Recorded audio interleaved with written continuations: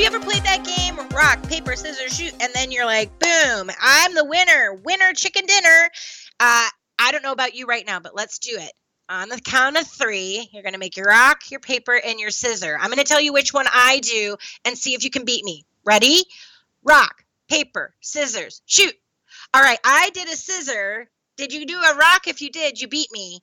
If you said paper, then I win. And if you did scissor as well, we would have to go again. Well, today is the science of funny. I'm Becky Pike Booth with the Bob Pike Group, and it's all about those 3 things. First thing to think about is your rock. I don't use jokes because I remember the first time I used a joke and it wasn't funny, and I embarrassed a group of people. That is not okay, and it's embarrassing for both you and them. If by chance you ever use a piece of humor that is offensive to one person in the group or maybe a couple people, apologize out loud and move on.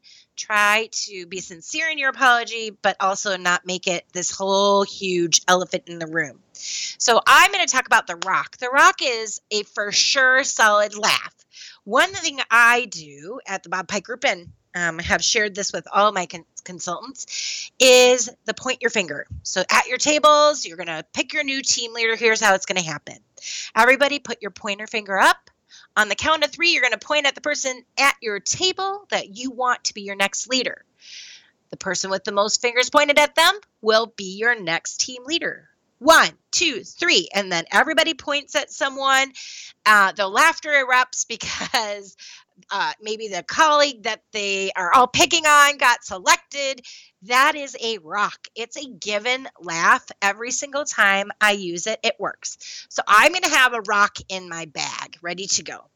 The paper is maybe something that you do in the moment. It's humor that isn't necessarily planned, but you can play off of someone in the room.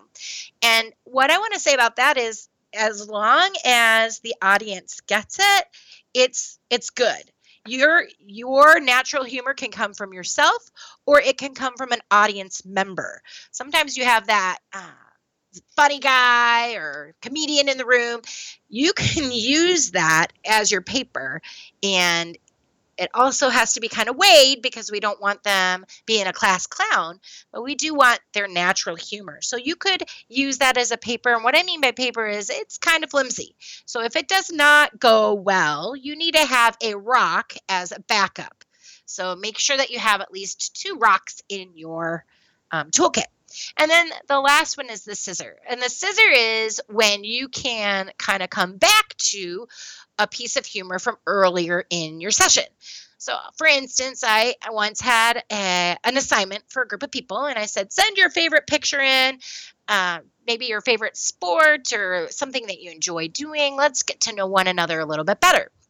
A gentleman from France sent in his picture next to a lovely pool with a cabana with, a nice drink in his hand.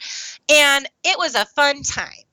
However, for the Americans, it was a little more like, woo, he's wearing a Speedo. And I determined that I should leave the picture in because it was him and it was his style. And so when that picture popped up, it happened to be in a webinar. There were a lot of little LOL, laugh out louds and stickers. And I did connect behind the scenes with him and I said, are you comfortable with that? And he's like, absolutely, love the attention. And so what happened later on is that just kind of became a joke between the group. And so that kind of humor is a scissor. So it started and then we did the middle and then we did the end. So as you think about humor, be careful with sarcasm because that can easily get into a hurtful situation.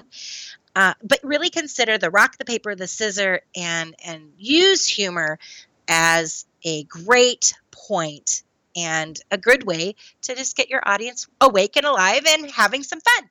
I'm Becky Pike Booth with the Bob Pike Group. Thanks for listening to this creative training tip. We'll see you next week.